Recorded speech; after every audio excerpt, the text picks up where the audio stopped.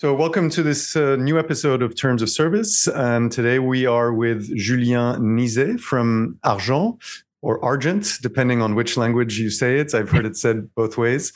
Julien, you are a co-founder, I believe, or founder of Argent.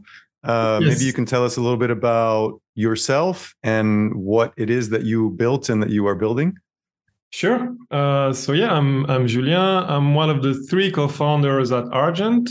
So Argent is a company that I co-founded with Itamar and Gerald in late 2017, beginning 2018. We have actually known each other for quite a while. We went to college together in Brussels. And actually, Gerald and Itamar, they've been friends since kindergarten. So I'm kind of the new kid on the team, only known them for 20 plus years. After university, we took different routes, but decided to do a project together. And we started being interested by blockchain as a technology in general. And this was kind of new to us. So we started thinking about doing something in that space, but we rapidly realized that interacting with the blockchain was extremely complicated. And for us being newcomers, a lot of stuff didn't make sense. We felt there were people working on consumer applications. There were people working on the protocol and like the technology, but there was like a big gap between the two, which is how can a normal user actually interact with that technology? And so we rapidly identified the need of building a good wallet, a wallet that normal people and normal users would be able to use. And so that's why we decided to create Argent and start that journey. Great. And so you said you were together in university. Were you studying anything that was related to blockchain, finance, anything of that nature? In a sense, the three of us are engineers, so we studied engineering. I think Itamar studied computer engineering, and Gerald and myself, we studied physics.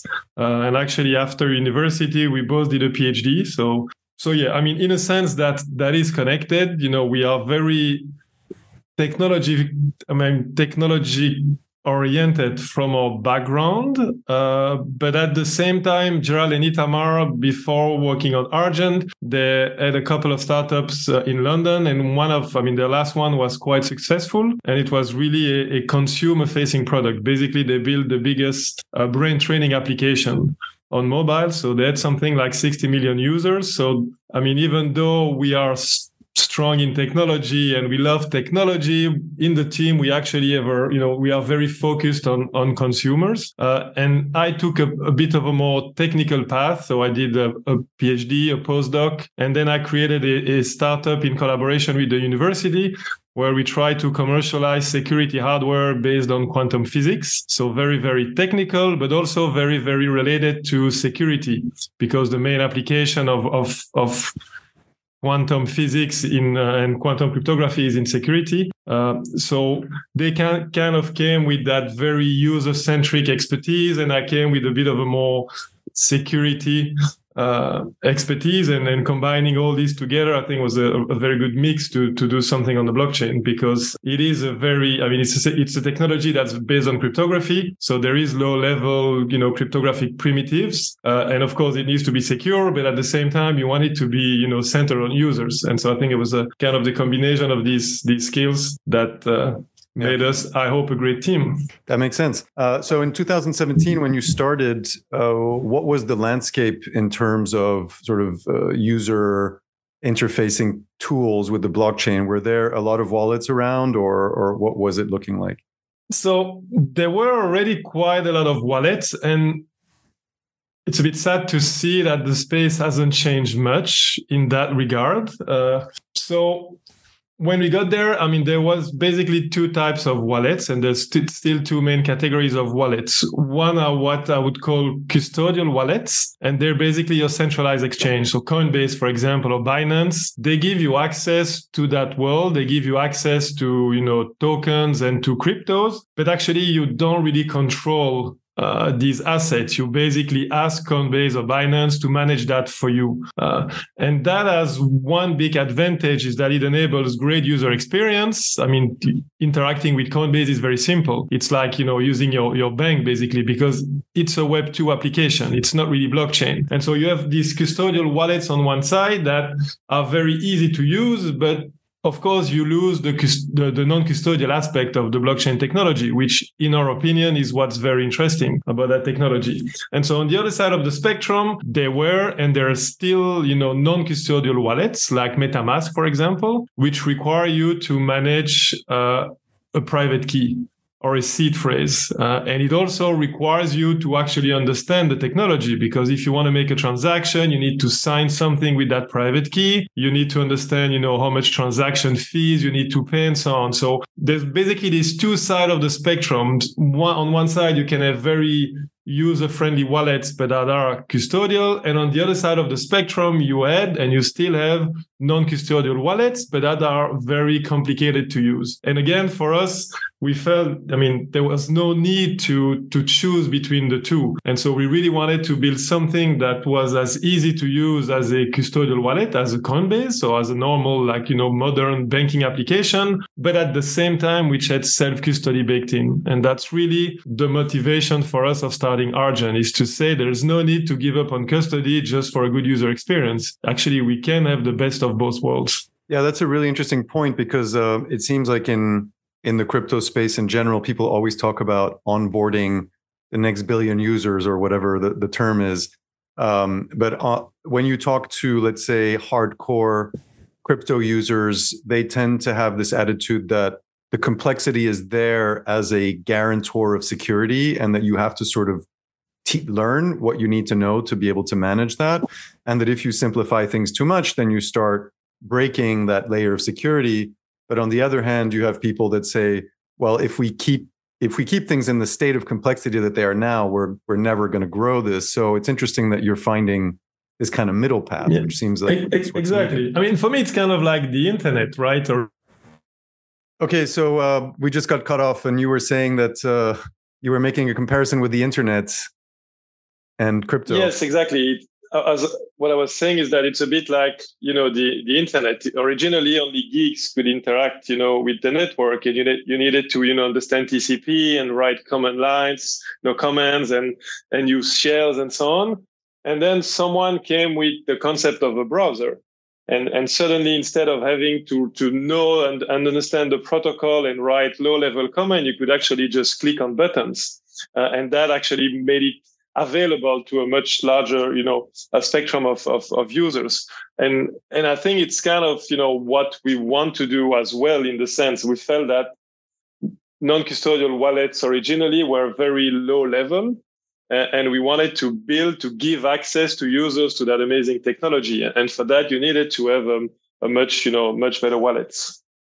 So maybe we can dive into wallets a little bit, because I think one of the things that's the most difficult for people to understand when it comes to interacting with the blockchain is why it has to be done through a wallet. In a sense, I think what would be interesting is if you could explain what the concept of the wallet is. Is there another way we could call a wallet? Like, is it a gateway, or is there some other metaphor that would be useful to share? And maybe is a wallet sort of, when you're using a wallet, do you become a user of the blockchain, or how would you call that? Yeah, these are very good questions, and I think it's a never-ending topic in a sense. And originally we didn't like the name wallet as well, because I think a wallet is very financial, at least the way most people understand it. And we feel that on the blockchain is actually much more than that. Financial is one aspect, but yes, it's much more than that. From I think, technical point of view, the way I understand things is that on the blockchain, you have accounts. Account is really the object on the blockchain that has your token, it's basically an identity. On-chain. It's really an object that you have on-chain. A wallet is a software to control and manage accounts. So I think that's the most general, definition, a more technical definition. So you need to have a software that will make it easy for users to interact with these accounts. But you can have multiple accounts in a wallet. So what is a wallet? A wallet is a software to interact with the blockchain, and typically that includes controlling or managing one or more identities, because an account is really an identity. So yes, I think the word gateway is probably more appropriate, but it's not really sexy, and I think people won't really get what it is. So far, wallet is still the term that most people use, but I like to see it as it's really the software that, or the object that you use to control your identities on chain, to control your assets on chain. I think in the future, you'll also use that to control your data. So it's really a gateway to that technology and all its components. It's not a very good definition, I agree. And I hope that at some point, maybe we'll find a better term, the same way that for the internet, we invented the browser, and that's a completely, in a sense, new name. I think a wallet is also a browser, because that's what you use to interact with, decentralized applications. I think it's a bit of all of this, and for a lack of better word, we are still using, the name and the word wallet. Yeah, in a sense, I think we, in one of our first episodes, we were interested in the concept of a blockchain being called a ledger for transactions, and we were asking our guests if there was a better metaphor for a blockchain than a ledger, and what came out of that was that mostly in the case of Ethereum, but a little bit in Bitcoin as well, is that the blockchain is a little bit more a computer than just a ledger, right? So it has the ability of essentially creating computation in a decentralized way with all these different access points and inputs and outputs of data, et cetera, et cetera. So in a sense, maybe we could make this metaphor of the wallet as this browser for a user to identify themselves and interact with the blockchain.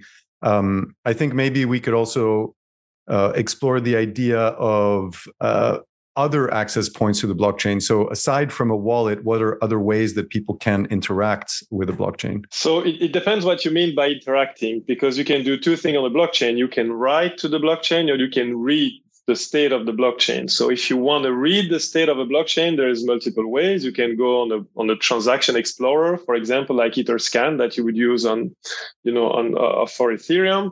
If you want to write, the only way to write to a blockchain is to have an identity and unlock that identity to trigger a transaction. And so you need to have an account. You need to interact with your account.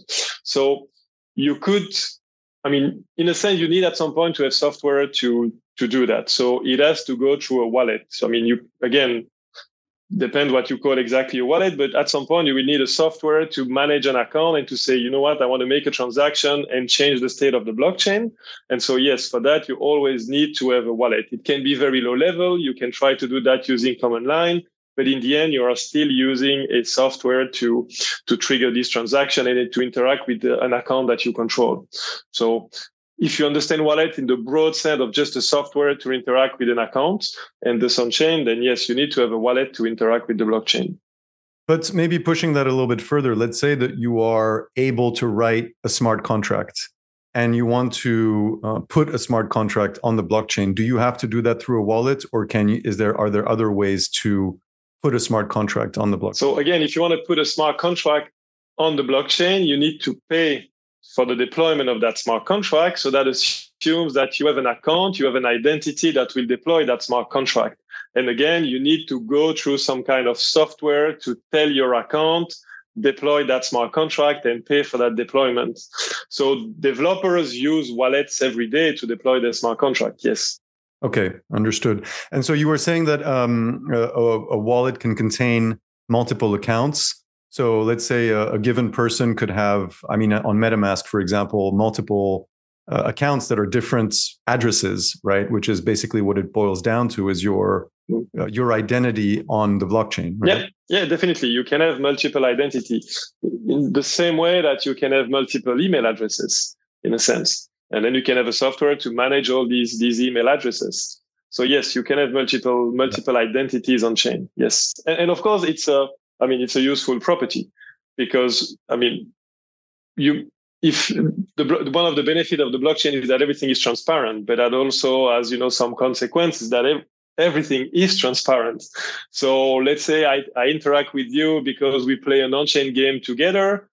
If I only had one identity, you would know exactly how much assets, how much funds, and you would be able to know my entire history on the blockchain, which might not be something that people want. So it's good to being able to have multiple identities. And so maybe I will use one account for on-chain gaming, and I will use another account for DeFi, and then I will use a third account to just hold, the majority of my assets. Having the ability to separate these different things in different accounts is, of course, something that can be quite convenient.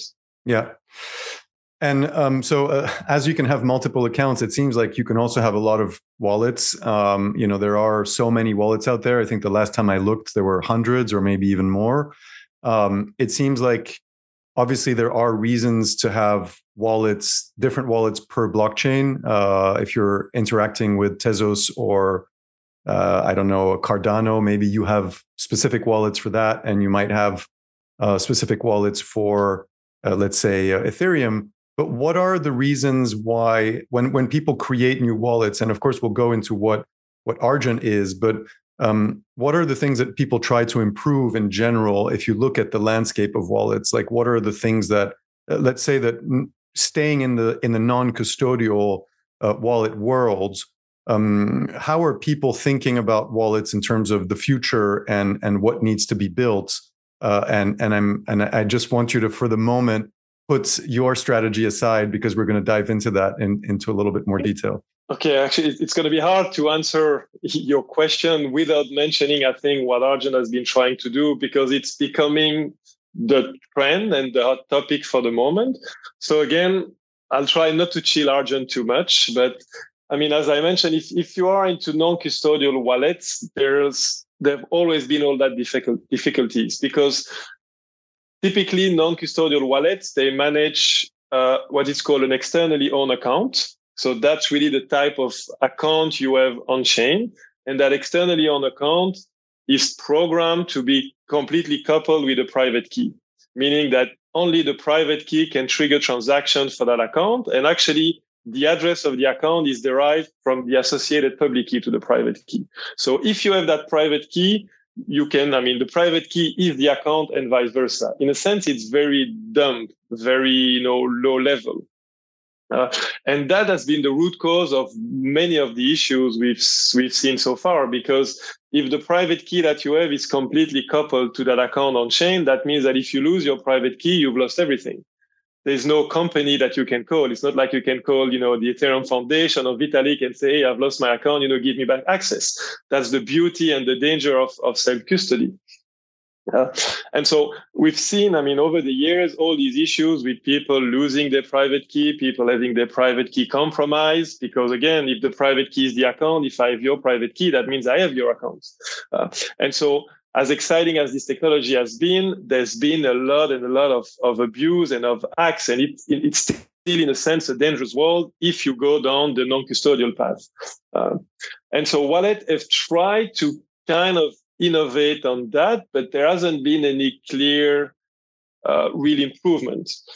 What we always believe at Argent is that this made literally no sense, and that actually your account should be programmable. You need to have some kind of intelligence on chain to protect users and to really enable a good user experience. And that means using smart contracts as being your account. So suddenly, instead of having something that is hard code and completely coupled to a private key, you can now have an account that can contain logic the same way your bank account contains some logic to protect your funds. You can really make logic to say, for example, if I spend more than a certain amount per day, then maybe ask me an extra confirmation. You can start to have all these flows that we are used to. You can actually build them and program them on chain. And so at Argent, that's something we realized in 2017. And that's literally been our focus and the innovation that we brought to the ecosystem. And today, people are starting to realize that it is actually the only way to really improve wallet. If we want to go the next step, if we want to make that next jump to, a new set of users that may be less tech savvy, people are now realizing that actually what we've been saying for many years is actually what needs to be done. So recently, there's been really a lot of innovation around what's called account abstraction, this idea of using smart contracts to be your account. But to be complete, there is also other possibilities or people exploring other direction, still in trying to keep self-custody, but enabling a safer and a more easier user experience. And so an alternative direction to smart contract wallet, which we are pursuing at Argent, is leveraging new cryptographic techniques such as MPC, which is multi-party computation. It's basically a way to split, again, as I said, with EOAs, you have a key that's completely tied to your account, and that's the problem. But with new cryptographic technique like MPC, you can actually split that key between different parties, and they all need a set of them needs to sign to recreate a correct signature for that account. So you are still using the technology as it is today, this EOA paradigm, but you are adding a layer of novel cryptography, and that enables a similar use case, some use cases that you can have with a smart contract wallet. So for the past 2 or 3 years, people have been discussing these two alternatives. We strongly believe that smart contract wallet is the better path, and I think people are converging to that. But so that has been, I would say, the innovation in the wallet world. The non-custodial wallet world is really that, trying to leverage new cryptographic techniques. That's one direction. Or actually leveraging smart contract to be your account, and that's what people call account abstraction. So just on this second approach that you mentioned, the MPC, how is that different, for example, from a multi-sig, which is essentially the idea that several people have to sign a transaction? Well, a multi-sig is actually a smart contract where multiple people have to sign. So a multi-sig is account abstraction, in the sense that you have your account is actually a contract, and then you have logic. And the logic that has been programmed is to say that N out of M signers needs to confirm to make a transaction. While an MPC, you kind of bringing some of that logic off chain, and you are really leveraging cryptographic protocols to say that, say 2 out of 3 people needs to sign to recreate a correct signature. So for the user, the end result is kind of the same, but there are, I believe, drawbacks to the MPC approach, because with a multisig, you can revoke a key and, set a new one. You can change the threshold. You can actually change the behavior of your multisig, while with MPC, it's kind of rigid. If you start it, these are your signers and you cannot change it later. So that's why I believe smart contract wallets or multisig or whatever we want to call them offer much more flexibility, because it's programmable. That's the beauty of a blockchain like Ethereum, is that you have smart contract, you can program logic. So why is it called account abstraction? Is it because we no longer have a single person behind an account, or why, how would you describe that? No, that terminology, I think this is not a terminology that should be, surfaced to user. At Argent, we always prefer to call them smart wallet. First of all, because it's a smart contract wallet. And so in short, it's a smart wallet. But I also like the analogy that you can have a phone and you can have a smartphone. It's kind of the same. You can have a wallet and you can have a smart wallet. Now, the term account abstraction, it actually comes from a terminology that's used in object-oriented programming. When you have an object, you can have multiple objects that have a common interface if you want. And so you kind of abstract the logic by only saying my object needs to comply to these rules, but actually the underlying implementation doesn't matter. You can change that. And that's called having abstraction. And so account abstraction is exactly the same, is to say an account on the blockchain must have certain features, must comply to a certain interface such that the protocol can interact with it. But actually, we do not define what's that logic, meaning that everybody can use a different logic. You can have a multisig, you can, use different cryptography, you can basically program if you follow the interface or the rules that have been defined. So it's really like you, instead of having something hard-coded, you abstract that to enable people to have different implementations. So it's really a computer's, it's a word used by computer scientists. So I've been kind of following what Argent has been doing for maybe a year or so, and I've been sort of trying to, you guys have a very nice email blast that you send every once in a while that I recommend all our audience to listen to, because you explain these concepts quite well. And recently, after having heard about account abstraction through what you're doing, I heard that there is a new Ethereum proposal, 4337, which has recently been approved, I believe, which is essentially trying to make this idea of account abstraction maybe more widespread. How would you describe this EIP and what it does for the ecosystem? So, as I mentioned, the idea of account abstraction is to being able to customize some of the functionalities of an account. And if you take a step back, an account needs to do four things. One is to verify or validate that the transaction is valid, because when you make a transaction, you say to your account, do this. And so your account must validate that you are the owner of the account, that it's a legitimate transaction. So there's a validation phase. It needs to execute the transaction. It needs to pay a fee to the miner, because you need to pay for transaction. And then it needs to make sure that the transaction cannot be replayed. So these are the four functionalities of an account. On Ethereum today, with extended on account, these four, as I already mentioned, these four functionalities, they are hard-coded in the EVM, in the machine of Ethereum, in the protocol. So the idea of account abstraction is to give some flexibility. And it's actually, even though it's a very hot topic, it's not a new topic. If you look at the roadmap of Ethereum, Vitalik Buterin wanted to have account abstraction from day one, because he recognized that the EOA model, this idea to couple that to a key, would not work. But of course, there are so many innovations that, they needed to prioritize some.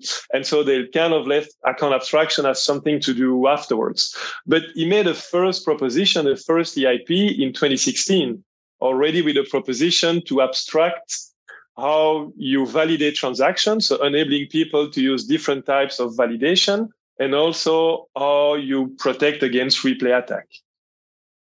So this was already in 2016. And then we came with Argent in 2017, beginning of 2018.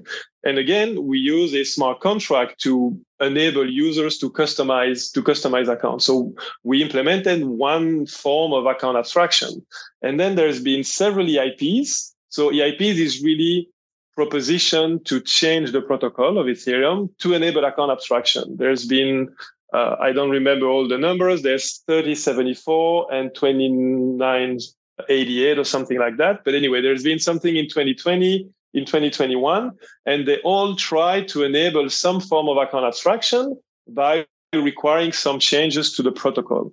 The problem is that changing the Ethereum protocol is very complicated, and it's something that takes time, because you need to convince the ecosystem that is needed. You need to convince the core developer that it should be, included in the next fork. And so it takes a lot of time.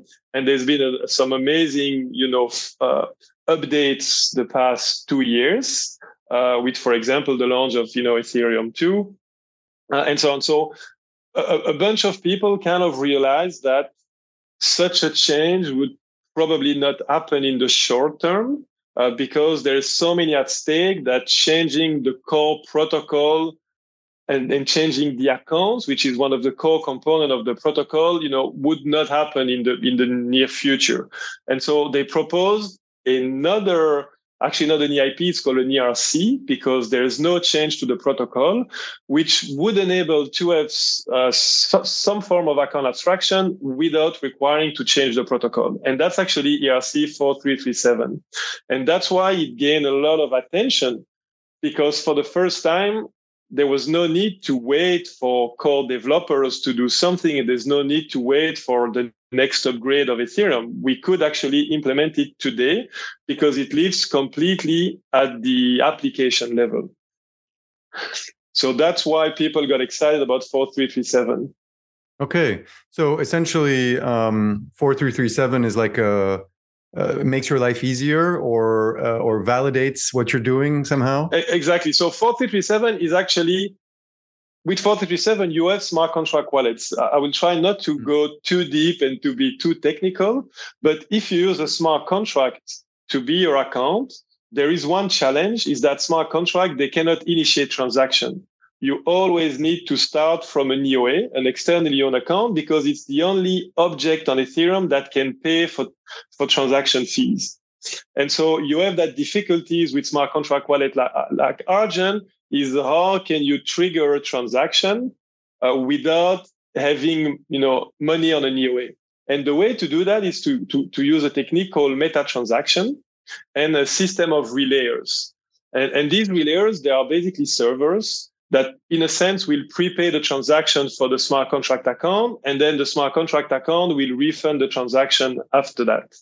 And so that's what we've been building at Argent, since the beginning. So we have a set of servers that basically prepay the transaction for users, but everything is kind of coded in the protocol, and the account will, during the execution, will give us that money back. So that works. That's great.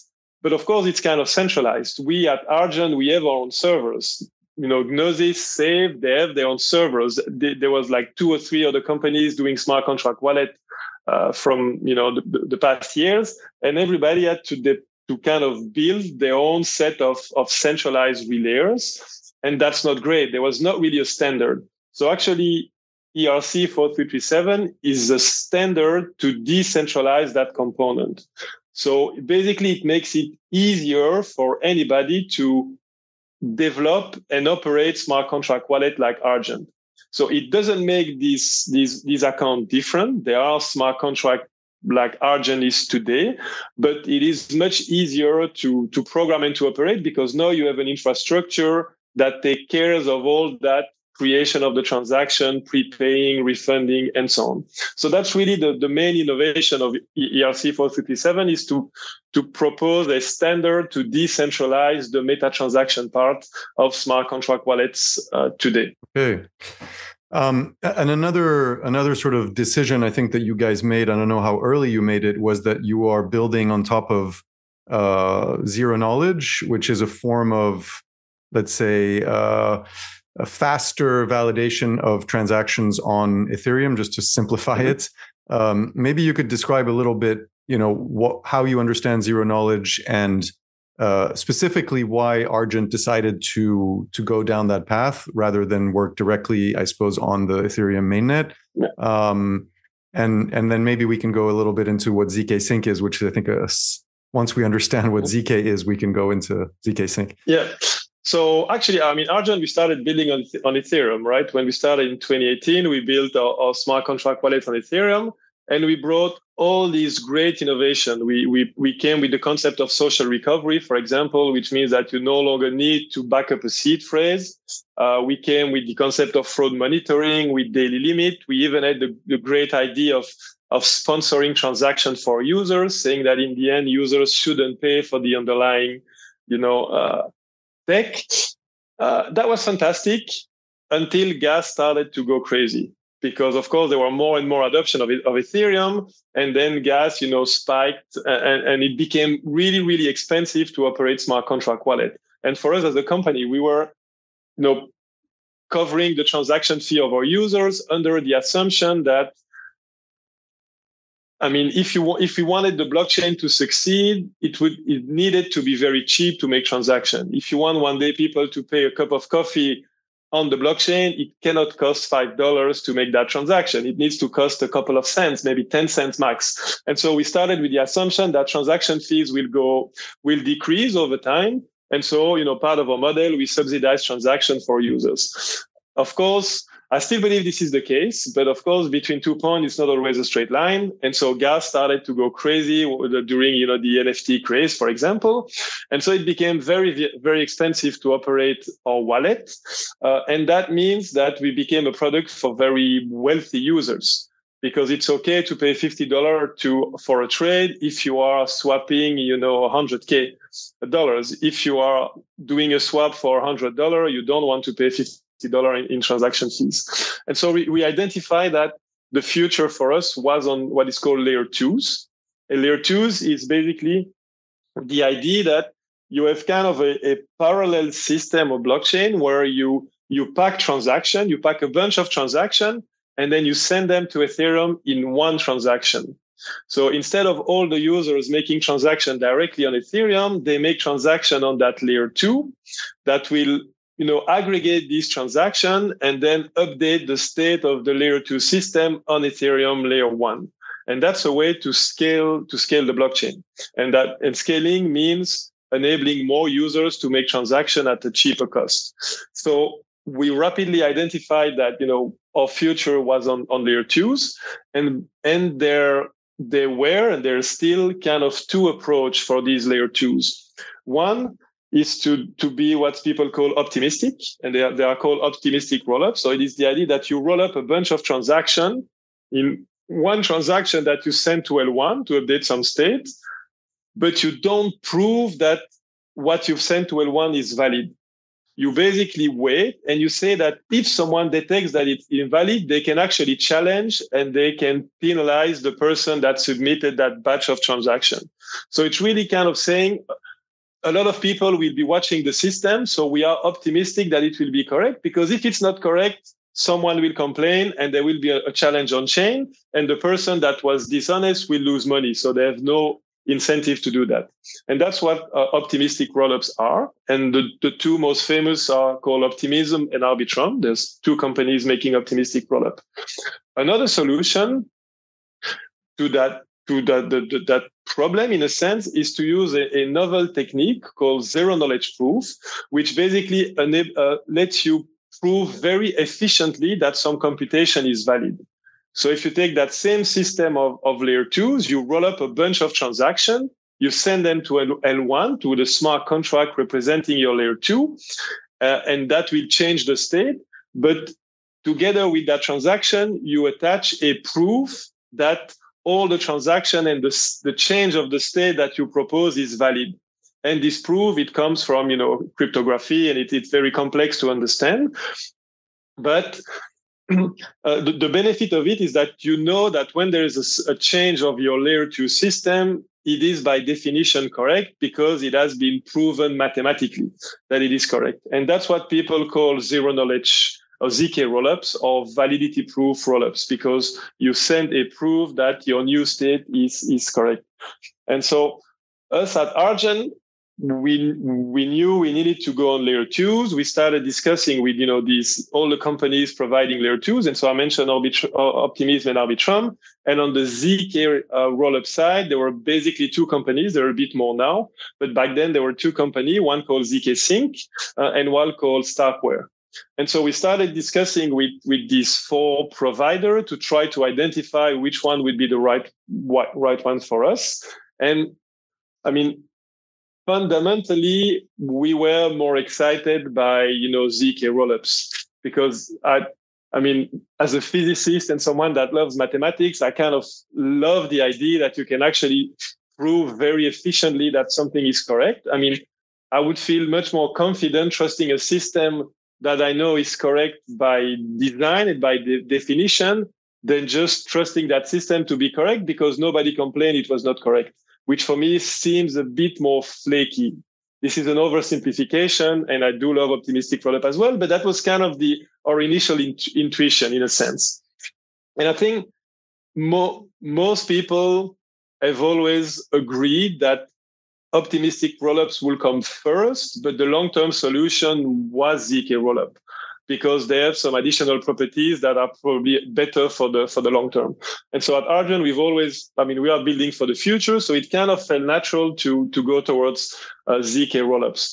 But that's not only it, because I think rollups and ZK rollups, they scale transactions. That's very good, right? With that technology, you can have much more users making much more transaction at a much lower cost, which is what we believe is needed. But at Argent, we also believe that you need to scale the user experience of self-custody. That's what we've been doing with our smart contract, model on Ethereum. And actually, two of these ZK providers, Starknet and ZK Sync, they decided to launch with native account abstraction. We've already covered what account abstraction is. It's the idea to have smart contract account. Well, both zk-sync and Starknet, they decided to leverage that, but to make it really at the protocol level. Instead of being at the application level like ERC 4337 for the EVM, they really decided to, in the core protocol, to define account as being something that is programmable. And so, of course, for us, it's kind of a dream come true, right? We've always said you need to have smart contract accounts. And this chain, first, they provide a technology that will scale, and we believe is the long-term way to scale Ethereum.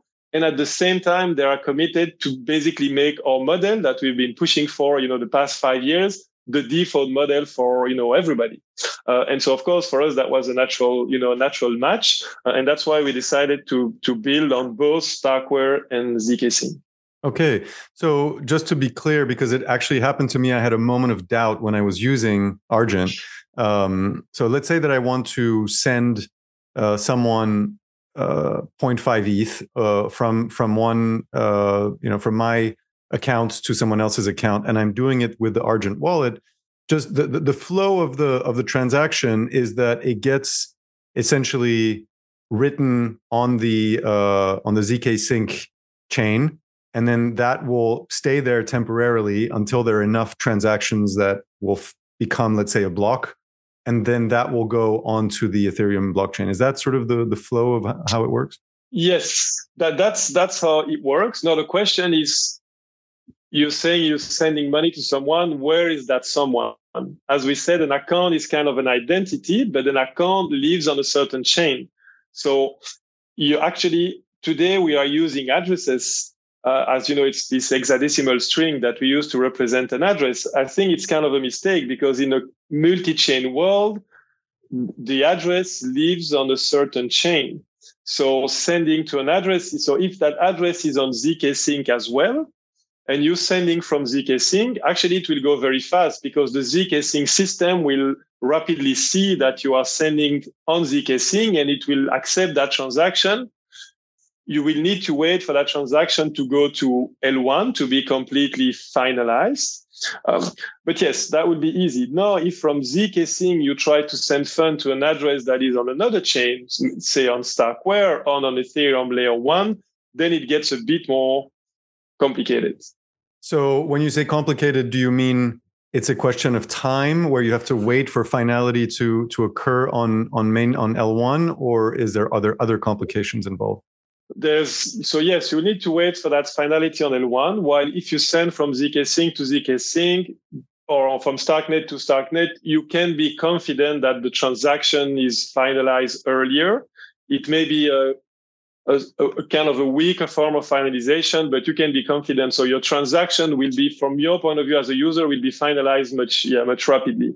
If now you want to go to send to someone on layer 1, for example, yes, you will need to wait for that finalization. So for that, the block of the layer 2 to be sent to the layer 1, and that can take some time. What do you mean? Like what kind of time are we talking about? Minutes, hours? So today we're talking about hours. Okay. But this time will go down as usage increases, because of course, specifically if you consider validity rollups or ZK rollups, actually verifying the proof consumes a lot of gas on L1. You have a smart contract that will verify that this change of this layer 2 state is valid. The proof is quite short, but validating the proof consumes a lot of gas, meaning it's expensive. And this is today paid by the operators of these layer 2s.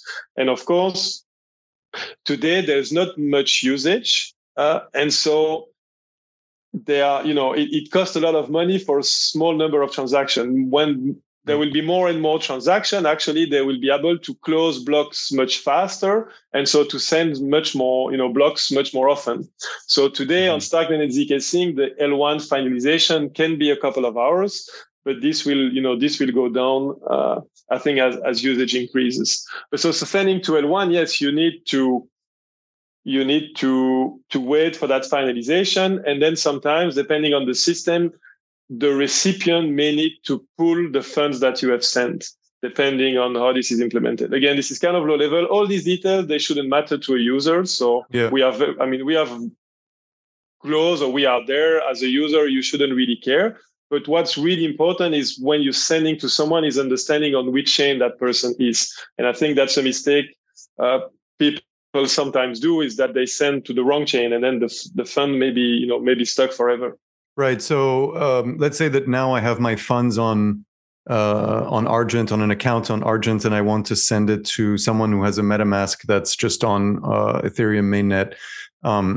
Would you recommend doing it like that, or would you say that we still need to wait a little bit to make those kinds of transfers? No. You can 100% do that. Yeah, you can do that on Argent today. And again, we take care of seeing on which chain the user is, but not all wallet do. Not also. It's more if you're on MetaMask, you need to be careful when you send. On Argent, it should be fine. Okay. And you mentioned multi-chain future, which is obviously something that everybody is excited about. How do you see that multi-chain future in the context of what you're building of Argent? Again, that's a very good question. We our view of the world today, I think, is that in the end, users don't care about chains.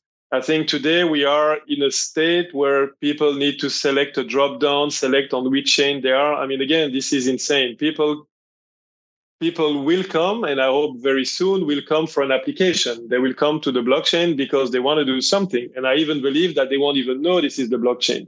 Maybe they want to play a game, or maybe they want to make a payment or whatever, but people will come to do something, and they don't really care where that thing happens. So this to say that at Argent, we are not really focused on supporting, 200 or 300 chains, which is kind of the case now today, right? A lot of people are making a lot of chains, and we don't really believe in that. It's important for us is to support the use case that our users will want to do.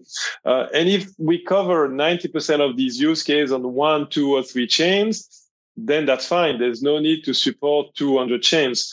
If people want to speculate, there will be DeFi, on every chain. If you want to have NFTs, there will be NFTs on every chain. If you want to play game, there will be, games on every chain. So for us, it's really about supporting the use cases that users want, not about supporting every single chain. So that's why for the moment, we are very focused on ZK Sync and StarkNet. We are considering and discussing with other layer 2s, but for us, again, it's more about providing the perfect experience somewhere, again, giving access to application. And then, yes, if needed, if we see that there's actually a use case that happens on a chain that we do not support, then yes, we may add that chain, but we don't really believe in that need to support a lot of chains, because again, in the end, we want to support use cases, not chains.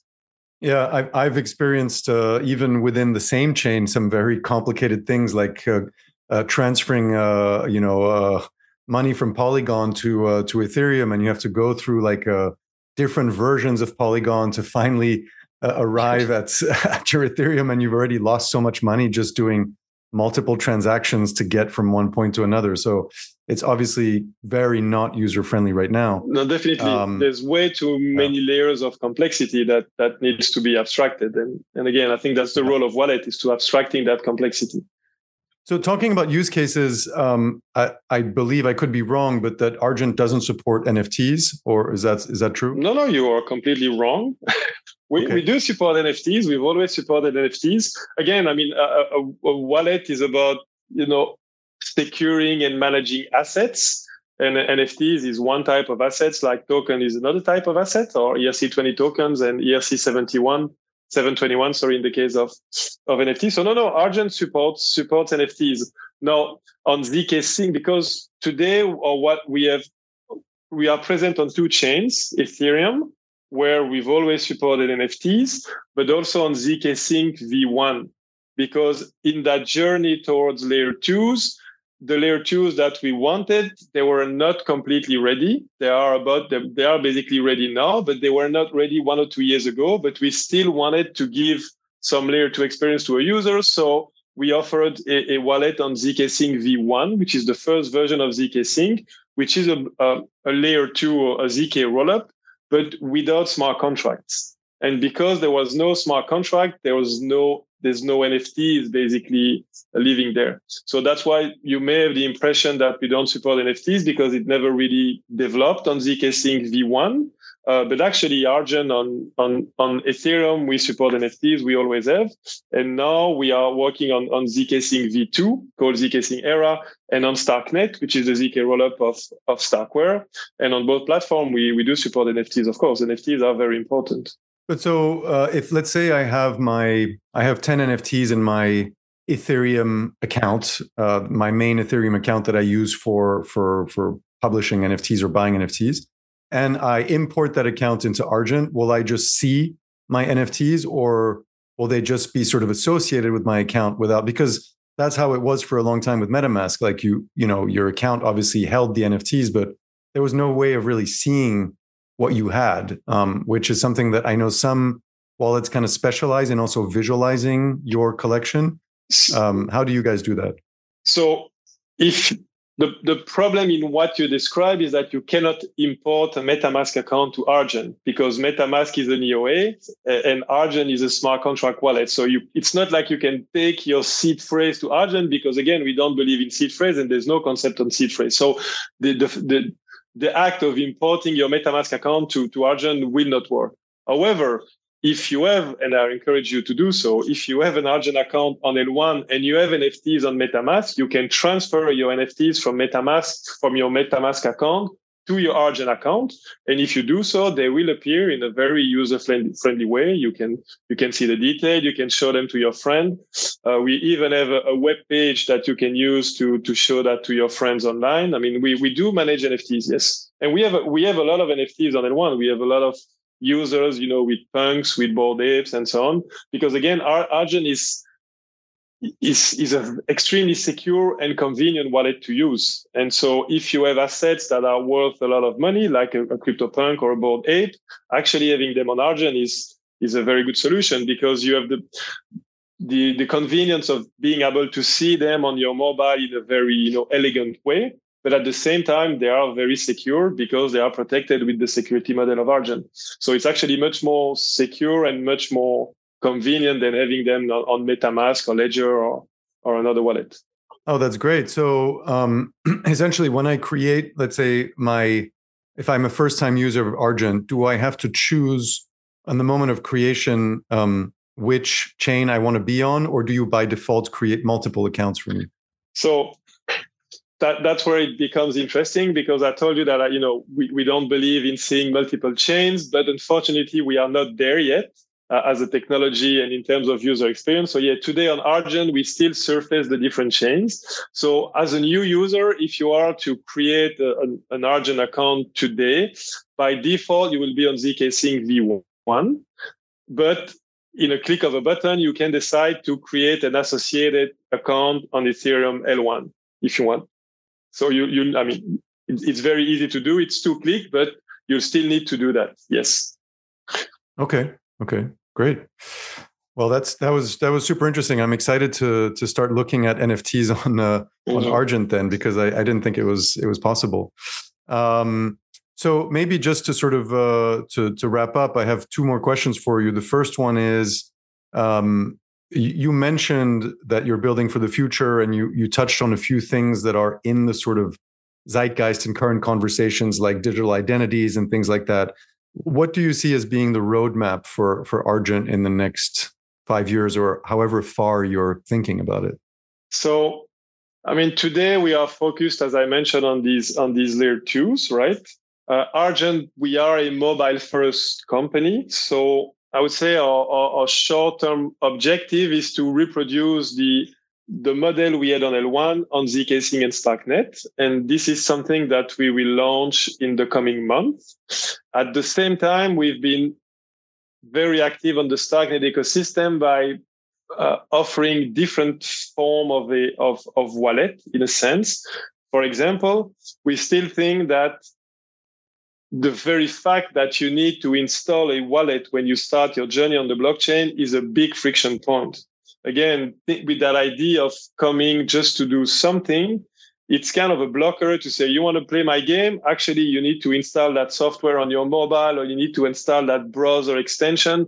Again, that's a big friction point. So we are about to launch on Starknet and soon on zkSync as well, what we call a web wallet. So it's really a wallet. It's like an SDK wallet in a sense, where you can log in with email and password, but it does not require the user to install anything. It's really like we are basically reproducing a traditional Web 2 flow where you have a sign in or login button. You put your email, a password, and that's it. You have an account. And with Argent, you actually have a smart contract account there. And we see that as an entry point to the blockchain. So really being focused on mobile, but at the same time experimenting with other forms of wallet for users, really with that idea that at some point we want the blockchain to disappear. And for me, if you ask me, how do we see the future? I think that's something that kind of drives us at Argent, is how can we make an experience where someone doesn't even need to know it's on the blockchain? Because in the end, the blockchain is a technology. It doesn't matter whether it's, Web 2, Web 3. I think this barrier will blur.